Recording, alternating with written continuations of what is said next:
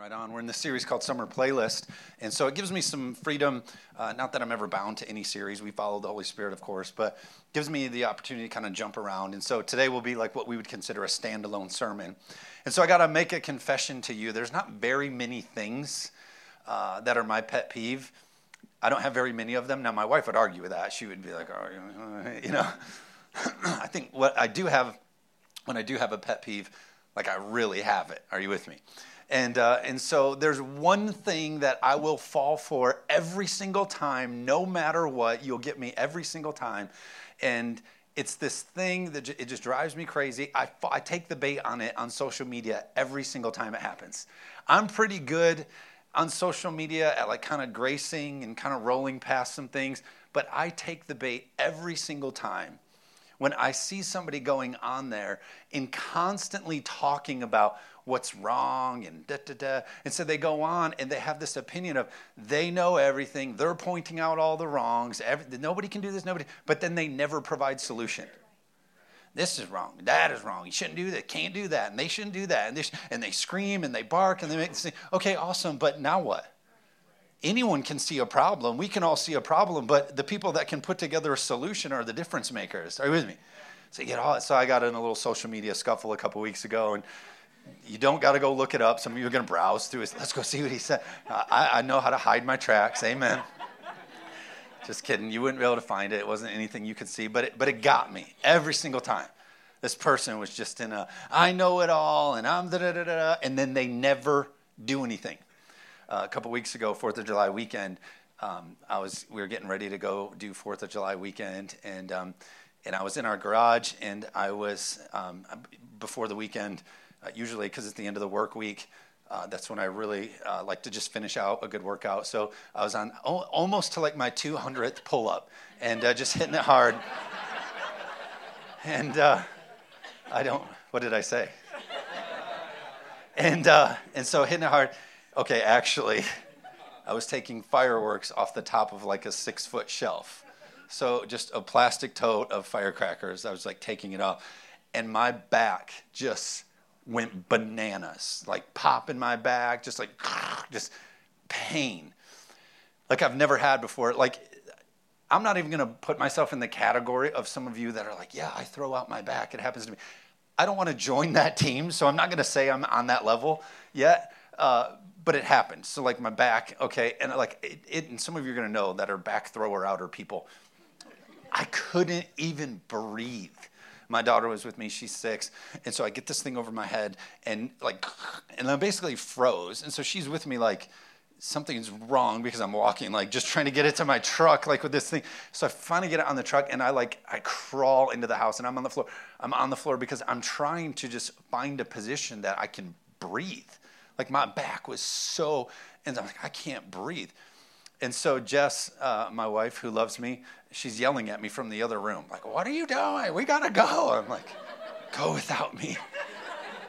It's been a great year, you know. So she calls Peasley Brothers Chiropractic Care. Somebody say amen. And they're in our church. They're sitting over here. They run Peasley Brothers Chiropractic. So she calls them up. They just happen to be in town. Bless their heart. Amen. And so they come right over. And so Andrew comes in the house, and I'm like laying on first they told me to put ice on it. So I'm laying on this ice. And there's more to that story I won't get into. But so they come in. And Andrew, if you don't know Andrew, he's sitting right here. He is a nerd about chiropractic. Like, if you've never been a chiropractor to a chiropractor adjustment or whatever you call them, is that what you say, an adjuster? They got all these hippie terms to make it not sound whatever. If you've never experienced it, this dude loves it. And so he shows up into my living room, kind of like somebody excited to really do something. Like, all right, let's see what you did here. Like getting his hands ready. Let's see what you did over here. Yeah, well, that too. But he shows up, and then I'm there, and he starts to get to my back, and he's like, oh man. And I'm sort of hoping there's like voodoo magic he knows or something, where he's like, I'll do this, and then you're good for the 4th of July. I was hoping it would be that. And it wasn't that. And so he gets to me, and he's all, and then And again, this is the part where he's weird. Like, your back is all numbered and has all this stuff. And so he has all that memorized. And so he's like touching my back, and he's like, oh, the 7 and the thing and the blah, blah, blah. And he's like, tell me about it. And I'm just like, I just need to be fixed, dude. Like, I don't care about my numbers. And he's using all these big words about spine stuff. And I'm like confessing for no reason. I had Mountain Dew today. I did in the morning. I had a Mountain Dew. I know you hate that, but I did.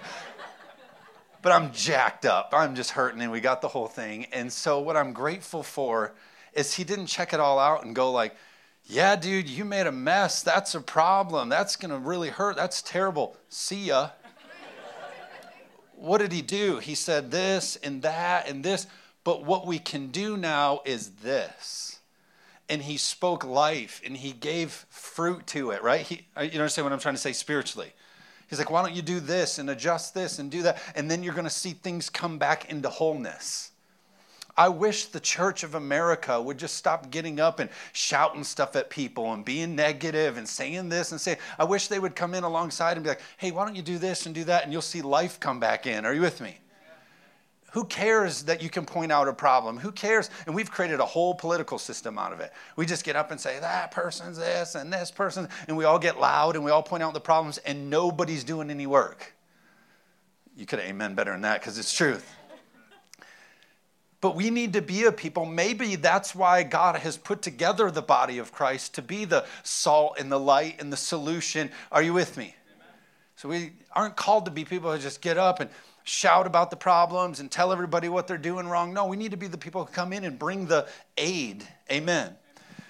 The scripture says in John 10:10, you know this, it says, the thief comes to steal, kill, and destroy.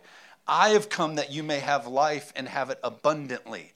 I want to challenge you on this. If you're coming into a situation in the way that you talk and the way that you act and the way that you plan, if you're coming into situations and it's stealing from the atmosphere, it's hindering the atmosphere, it's negative to the atmosphere, you might be playing on the team of the wrong side of this scripture.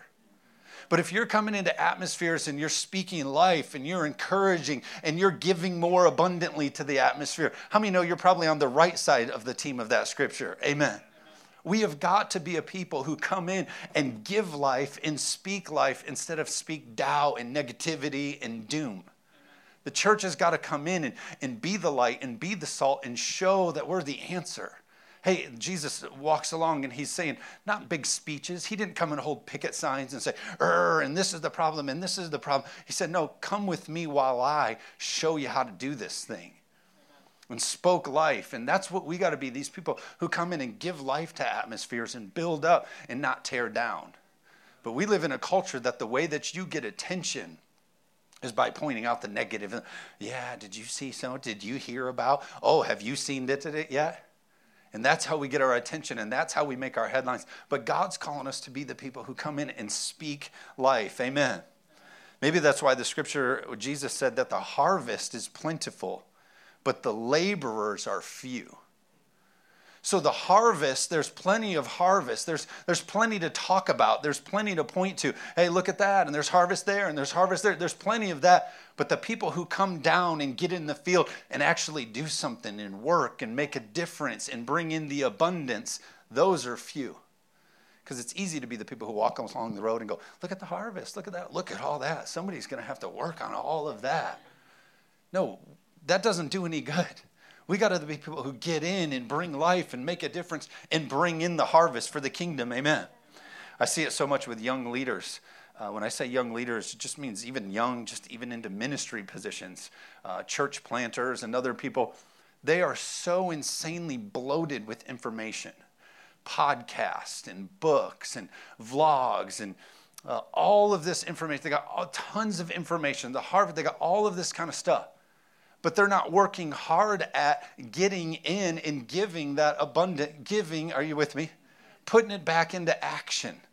So it's great you've read all the books. It's great you do all the podcasts. It's amazing that you go to all the conferences. But if you aren't taking what you've learned and what God is giving you and putting it into action and giving life to people abundantly, then what's the point? And that's picking on the young people. I consider myself in the middle, so I'm not guilty of either. I see the old people make the same mistake in a different way. God's called them to be people who give life and speak life and encourage and build up. But the problem is the generation under them does it a little different than them. And so they disconnect and they don't participate. And they go, well, I've done it before and I've seen it before and I've been a part of it before and they're not doing it the right way. And so they then stop giving life and they start becoming negative. Are you with me? And they start speaking death and speaking ill into the way that the younger generation is doing. And it hinders, doesn't it? We need to be a people that speak life and speak abundance into atmospheres because that's how God called us to be. The truth is about the kingdom of God is that it's an everlasting kingdom. What we do with our words, what we do with our actions, what we do with the things that we're building, it is everlasting. When God looks on it, it's not like, hey, build it for yourself, take care of yourself. No, because everything you do, like Abraham, you're blessed to be a blessing. And then that blessing, the scripture says, is everlasting. That's why the scripture says that for generation to generation, God's promises are true. That's why we worship and we sing about all these promises. Why? Because it is something we can stand on. These promises of God. We know that the scripture said that generation to generation, we saw God mention Abraham, Isaac, and Jacob. What was that? Father, son. And you even see grandchildren. All of these things throughout scripture, God's got his mind on. Why does he? Because it's everlasting. How important is it for us to speak well about what God is doing in the kingdom and in our communities versus speak negative and sow discord? Because it just affects generations. Are you with me today? Amen. So I would love to bring you a message today about, God is going to bless you and give you a thing and all that kind of stuff. And I realize this isn't going to give you all the feels this morning. But I'll tell you this, if we can make this adjustment in our lives about speaking right and paying attention to the right things, if we can make this adjustment, you will see a spiritual blessing in your life. Amen? Amen. The truth is when you got saved, you got in a blessing position. When you said, okay, I'm no longer walking in my own ways, I'm now walking in covenant with God, you then put yourself in a position to receive blessing, to give blessing. And so it's important for you to be speaking and thinking that for your kids, your neighborhood, the world, all of those things that God's giving to you, again, he wants you to give to others. So how important is it that as you're giving out of yourself, you're doing it with a life-giving message? Not a negativity, not a speak death, not a speak ill. Amen. We mentioned it just a minute ago that this is forever. Psalm 105 verse 8 says he remembers his covenant forever, the promises he made for 1,000 generations. When we get it with God, when God speaks to us and encourages us and we speak life over that and we birth that thing into what it's supposed to be, the scripture says that there's a promise of that thing for 1,000 generations. We got to get it right. Amen, church? We say this all the time. People rise or fall to the level of your praise. If we talk about our kids down here, we talk about our coworkers down here, and we talk about our employees down here, we talk about everybody being down here, how many know they're only going to get to here? But when we talk about people up here and we praise them up here and we encourage them, that's why God could look down and say, hey, I know, Gideon, you're hiding in this cave. I know that you're hiding, but you know what I see? I see a mighty man of valor. What did he become? Mighty man of valor. Why? Because it's a spiritual principle that if we speak over one another life and what God says about us, then we'll rise. Are you with me? Amen. So people rise or fall to the level of our praise. Well, how do we make that happen? It's a very common scripture that I want us to spend a little bit of time on. But Proverbs 18:21 says this, the tongue has the power of life and death, and those who love it will eat its fruit. I love the Passion Translation here in Proverbs 18:21. It says, your words. I never do this, but everybody say, my words. My words. So your words are so powerful that they will kill or give life. And the talkative person will reap the consequences. I'm a talkative person, and I just remind myself that that's a positive thing. If you're doing it the right way, you'll reap the positive consequences. Where's my talkative people at? Say amen. But it says this, your words. Now we know God's words have power. We know that. We all amen that and agree with that. God's word has power. But do you know that the scripture says right here that you were created to be a person, that your words have the ability of life and death? And you could ignore it like gravity. You could be like, I don't know if I believe that. But every life and death word you spoke would still have a fruit. I don't know if I believe all that. That sounds too like hippie, hocus pocus. No. it's a truth. It was put in motion by God. Your words have life and death. We need to be careful about what we're saying. Amen. Yeah. And it says you'll get the consequences. You'll reap the consequences, but that's a good thing. If we talk right, we get right. There's your Twitter thing right there, making me sound real smart. God shows us this example, Hebrews chapter 11, verse 3. It says, by faith we understand that the universe was formed at God's command or God's word. He spoke so that what is seen was not made out of what was visible. So here's what we need to understand. You need to think about this every morning that you wake up. God created this world. This world came to be by his words. God spoke, world was framed. Just like the scripture before that I just read says this, what you speak has the opportunity to become life. Amen. So the scripture says this, that God spoke and it became. Well, the scripture also says that we're called to be imitators of God. So if we're created in the likeness and the image of God, and God was a person who spoke and it came to be, that means that when we use our words, what we speak comes to be. So we walk around talking negative, blasting this, blasting that, talking about this and that. You're going to frame that kind of world in your life. So many people sit back and go, how did I ever get to this? I can't believe my kids or my marriage. And you lay in bed thinking like, how did it ever get here? I bet if we were around the tape, we would actually see that months ago we began speaking in a way that we're now living in. Because what's on your tongue is in your future. You frame your world, you frame your future by the words that you speak. We have got to start speaking life-giving. Isn't it interesting, though, that we get on social media and much of our tone is negative, and I share this negative, and I got a thing to say and a point to make, and it's not life-giving. The culture that we are in is it's just this negative, and I need to say this thing and say that thing. What if we showed up and became life-giving? Amen. Amen. So you frame your future by the words you speak. You are what you speak. What's on your tongue is in your future. Winston Churchill was known for his incredible speeches. The British Prime Minister in the 1900s, one of his things that he's famous for is not that his troops and his teams, if you will, his soldiers, they weren't maybe the most equipped or the sharpest or the smartest, but they became so motivated and so rallied by his speeches that they saw great success. So he just had this way of motivating and organizing and sending into battle. And so they asked him, they said, how is that you can motivate these people so well? And he said this, I learned how to organize the English language and send it into battle. He just found a way to just talk right and rally right and send things in. College football season's right around the corner. And so I begin to see all these sports teams, they're putting their graphics out for the season. And many of these teams end up picking a slogan. And so they say this year, Michigan Wolverines is this. And it's kind of their thing. And why do they do that? Why do they give it a motto? Well, because people rise to the level of your praise. If as a team you're rallying behind this marching order, there's power in the words spoke over the team. Are you with me? The Spartans, and I can't believe I'll give them credit, but they did this really good for a couple years. I remember in their seasons they would have this motto, and for a little while they would say reach higher was like their thing, reach higher.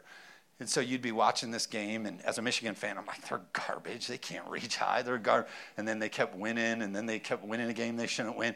And so all of a sudden I'm over here going like, oh my God, they're going to reach higher. They're going to get there. Spartans will was the big one. It was put out on billboards when they had their short little run of success, a tiny little short run. But they had this little run of success. And Spartans will. That was their thing. Spartans will. And sure enough, man, we'd be like, oh, Spartans are nothing. And we'd be in a game. Michigan lost some games to them recently. And we'd be in this game. And then, oh my gosh, here comes Spartans.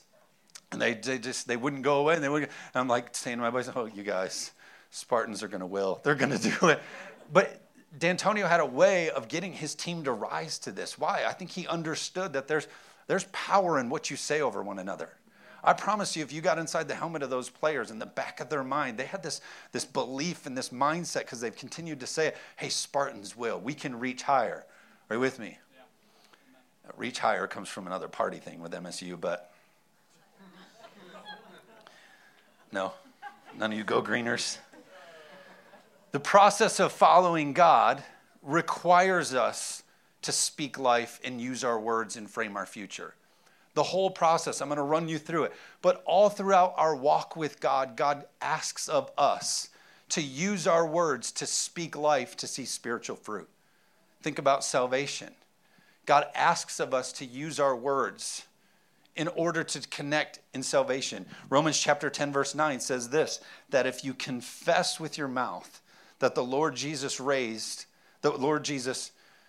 if you confess with your mouth the Lord Jesus and believe in your heart that God raised him from the dead, you will be saved. Listen, it could have just said if you believe in your heart. It already says that. But it asks you to do what? Frame your future with your words. It's asking you to speak life into your atmosphere. That's salvation. The second one is faith. We know by faith, by having success. Scripture says without faith, it's impossible to please God. Faith is a big part of how we walk and follow God. Mark chapter 11, verse 23 says, truly I tell you, if anyone says to this mountain, you got to say it, go throw yourself into the sea, and does not doubt in their heart, but believes what they say, didn't say what they think or what they feel, what they say, it will be done for them. Our faith process requires us to use our words and speak life. Repentance, James chapter 5, verse 16 says, therefore confess your sins to one another and pray for each other that you may be healed. The prayer of a righteous person is powerful and effective. We also know that the scripture says that right now in heaven, God is watching over his words.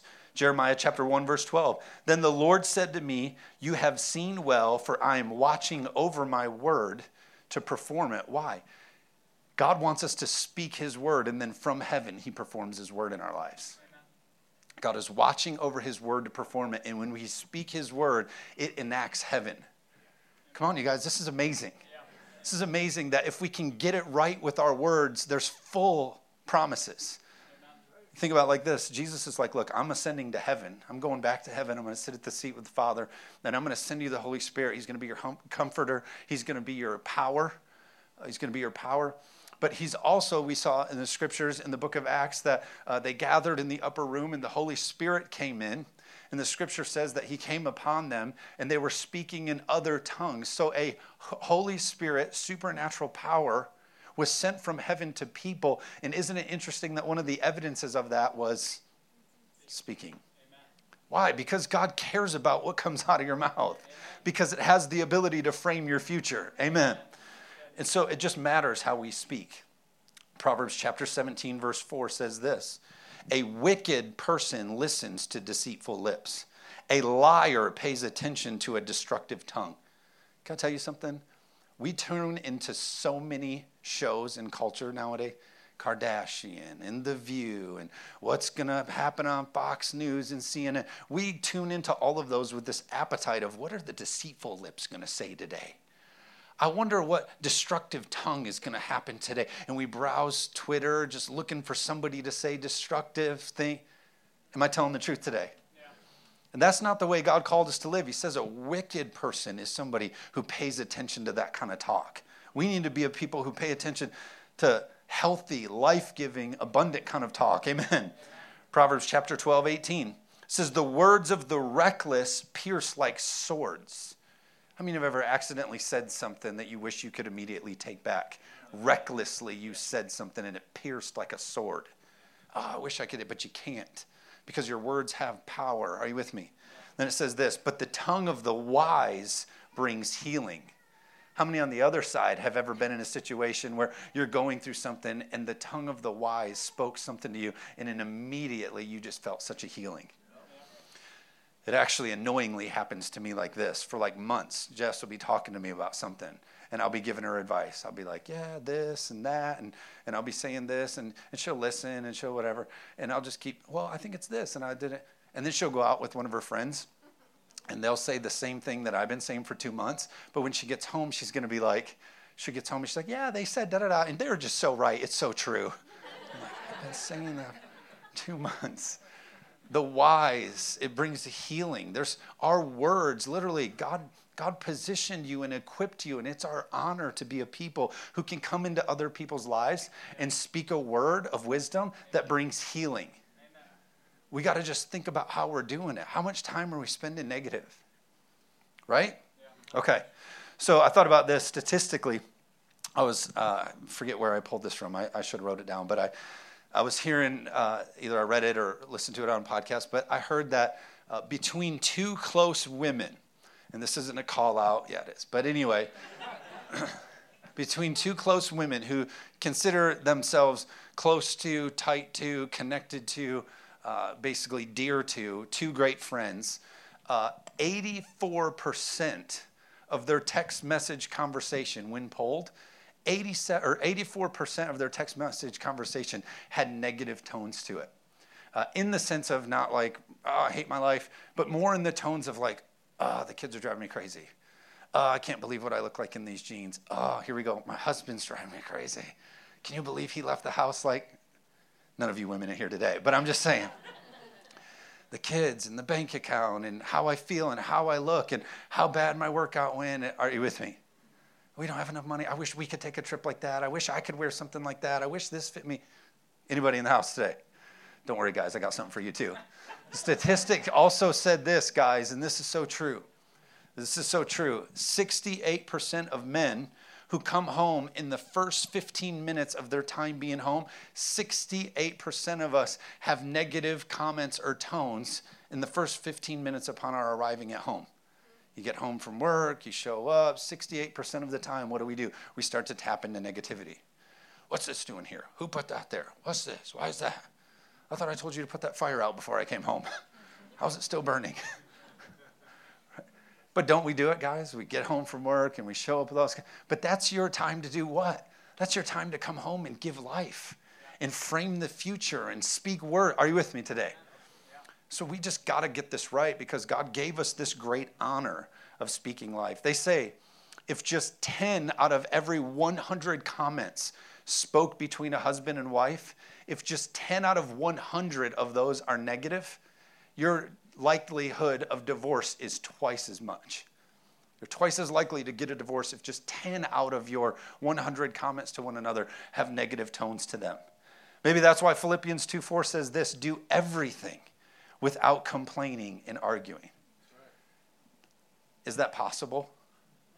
It's not possible, right? But this scripture is just saying like your mindset should be, you know what? I'm going to come into every atmosphere and I'm going to show up on the scene of everything without complaining and without arguing. Are you with me? Yeah. Now we're called to challenge things. We're called to like stand up for truths. I'm not talking about that, but I'm talking about the posture that we show up.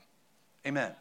I was talking to somebody after first service, and we were talking about how, just negativity robs. It just robs from you. And it's interesting how, like, we just will rehearse negativity. Nothing has changed, but we start the story again. So maybe you got something going on, and so on your way to somewhere, and you got the kids in the car, and it's summer. You should have the windows, down, right? You should have the windows down and the music blasting. It's summer. We should be enjoying our kids.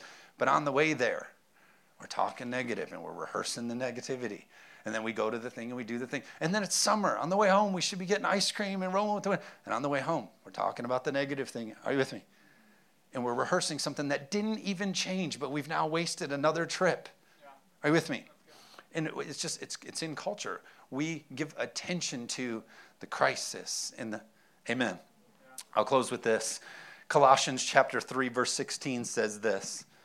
Basically talks to us about how to live out God's word through our words. Colossians 3:16 says, let the word of Christ live in you richly. So we're just hiding God's word deep in our heart. Then it says, flooding you with all wisdom. So we hide God's word in our heart so that it gives us great wisdom. And then it says this, apply scripture as you teach and instruct one another with psalms. So it's saying you hide it, you keep it, you put it all in there. But part of the reason that you do that is so that then you can use your words to then share with one another. It doesn't say hide the word in your heart so you can be negative and get picket signs and go to. No, it says you hide it all in there and then you get to a point where you can instruct one another. And then it says, and with festive praises. What are praises? We're singing out what God's doing in our life. That's why I love worship. We come in and we don't sing songs about how bad our days are and how much God. No, we come in and we speak what? God's promises. Amen. And then it says with prophetic songs given to you spontaneously by the Spirit. Isn't that interesting that the scripture says the Holy Spirit will give you a spontaneous song to what? Sing out. Use your words to release. So sing to God with all your hearts. Let every activity of all of your lives and every word that comes from your lips be drenched with the beauty of the Lord Jesus, the Anointed One. And bring your constant praise. How often are we constantly praising and speaking of good? Constant. To God because the Father of what Christ has done. Here's actually the big truth. All the time that we want to spend talking about negativity really isn't fair to God, because what he deserves is constant praise for all that he's actually done for us. This didn't work out, and this didn't work out, and this didn't work out. I just wonder if God's in heaven being like, yeah, but you're eternally redeemed. But I didn't get this, and we didn't get that, and it rained. Oh, but what about eternity is saved from, are you with me? So a lot of times we spend so much time in negativity, I just wonder what that does to the Heavenly Father. Scripture says this, Proverbs 25:11. A word fitly spoken is like apples of gold in a setting of silver. At this time when they threw a banquet or they had a feast or a high-level event, they would bring out, of course, apples of gold in a setting of silver. Scripture doesn't really say if they were sprayed or whatever the real thing was, but basically it was this. It was a great privilege. It was a great treat. It was a huge blessing if in your life you were presented with these apples of gold and this silver thing. And the scripture saying is a word fitly spoken is a treat. It's a privilege. It's a beautiful thing in your life when someone uses their word. So in this world that has no answer and so confused and so much pain and so much, what if we could come in like this, the apples of gold in a setting of silver, and be like life-giving? They could go, oh my gosh, look at this that I get to be, because some Christians came along and spoke life instead of shouting all the problems all the time. Amen.